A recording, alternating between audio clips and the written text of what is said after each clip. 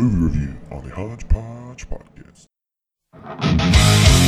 All right, I literally just finished that extremely wicked, shockingly evil and vile on Netflix, the Ted Bundy movie, and this is the movie review for it. Appreciate you guys listening in. So, I really just stopped watching it. It went off, and then I started this. So, believe me when I say literally. I thought it was all right. I was seeing a lot of bad reviews, and I also seen where a lot of people were like, best movie ever. Wouldn't say best movie ever, but I wouldn't say worst movie ever either. It was all right. Ow, my dog just bit me. It was all right. Would I watch it again? Probably, but I wouldn't jump to the conclusion, we're watching, oh my God, I gotta come over. It wasn't one of those. I do have to praise Zac Efron though. Oh my God, I was a fan of Zac Efron when he was on Disney Channel, and he played a lot of movies after that, but this one was something totally different, and I think he played the part really well. Did he look like Ted Bundy? Not really. But I do think he played Ted Bundy well, but didn't really look like him. Lily Collins was also in it. She, I know her from The Blind Side.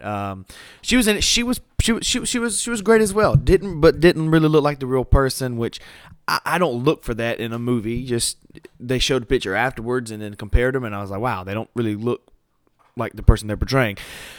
But I watched Ted Bundy tapes a few months ago when it first came out, and then this came out, the movie. And, man, they changed a lot of stuff, like capital A-L-O-T, a lot of stuff. Which, now that I watched the full movie from beginning to end, I see why they changed it, because if they would have left some of the stuff in, the movie wouldn't have ended how it ended. I liked how they showed... One of my favorite scenes was the courtroom scene where, spoiler alert here, if you haven't watched it, where Zac Efron is pleading his own case, because that really did happen, and I like the way they kept the finger wag in there, and then the judge telling him, hey, do not wag your finger at me, and I figured they would have added a little bit of comedy in there, but no, it was straight suspense drama. Like, there was nothing really to seize the moment of laughter. To me, a lot of people may have laughed, but I didn't. The whole movie, I was thinking, obviously I watched the Ted Bundy tapes, but if you didn't watch the Ted Bundy tapes and then you watched the movie, or if you haven't watched anything about Ted Bundy before you watch the movie, you're thinking, let me put this on silent real quick. You're thinking during the movie, this guy's innocent, because I found myself saying that for a minute. I was like, man, he really didn't do it. I wonder who else did it. But then they wrap it around at the very end, and you're like, that son of a, he did it. That mother flipper. Why would someone do that? Yeah, so I knew he had did it, but I also still found myself saying, wow, I wonder who did it. Somebody set him up. But I think that's what they wanted you to feel. And altogether, it was an all right movie. It was okay. I'll give it a 3 out of 5. It wasn't necessarily a 1. It wasn't the worst movie I've seen. It was all right. But I wouldn't say it was pretty good. I just say it was all right. It was between bad and okay, and then good. I think there were some things that I saw that they could have done a little bit differently. How I would have approached this situation, but they did it. I also would have liked to seen a better ending. If you haven't seen it, spoiler here, he tells his love interest finally that he does kill, how he killed this one woman, how he chopped her head off. And I wish they wouldn't have ended it there. I wish they would have went in more detail, maybe showing him strapped into the electric chair, and then maybe added something that didn't happen, and they're like, you ready? And he was like, born ready, and when they flip the switch, it goes off. Something like that. I don't want to be too harsh, but I wish I would have seen something along those lines of what would happen. Altogether, it was a pretty good, it was all right. Pretty good, all right.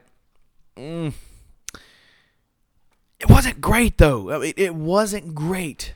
It was all right. I mean, I would even use pretty good. But I would much rather have all right of a movie. But I mean, congrats to Zac Efron for making this a fantastic character that he. I mean, it wasn't a fantastic character, but he portrayed him so fantastically that's what really brought me around and made the movie all right. If it was somebody else, I probably wouldn't really have cared about it as much. But being that it was now an A-list actor playing someone on Netflix, because streaming is going to be the source of means after a while. So yeah, I give it 3 out of 5. It was all right. I wouldn't necessarily say you have to watch it, but if you are a Hollywood crime person like I am, I'm not really in for the, oh my God, my husband killed this person. I don't really care about that. I really care about the celebrity and the Hollywood facts of the celebrities and stuff like that. And so, I mean, I wouldn't say watch it, but if you've been dedicated to the Ted Bundy tapes and also the Ted Bundy shows that's been coming on the like Direct TV or Dish, whatever you have, I would say watch it. It was all right. 3 out of 5 for me. That's gonna do it for this this podcast. This movie review podcast. Coming up is the Every Storm Runs Out of Rain. We did not do one last week. We do have one this week, and it is actually pretty cool. And then the podcast. I was gonna get a guy on here, but he is sick, and I have to get this out before it's too late. So I'm gonna do the Avengers Endgame review by myself. Appreciate you guys listening in, enjoying the FROWN LESS. I'll go over listen to the Every Storm Runs Out of Rain and then the actual podcast. Thank you.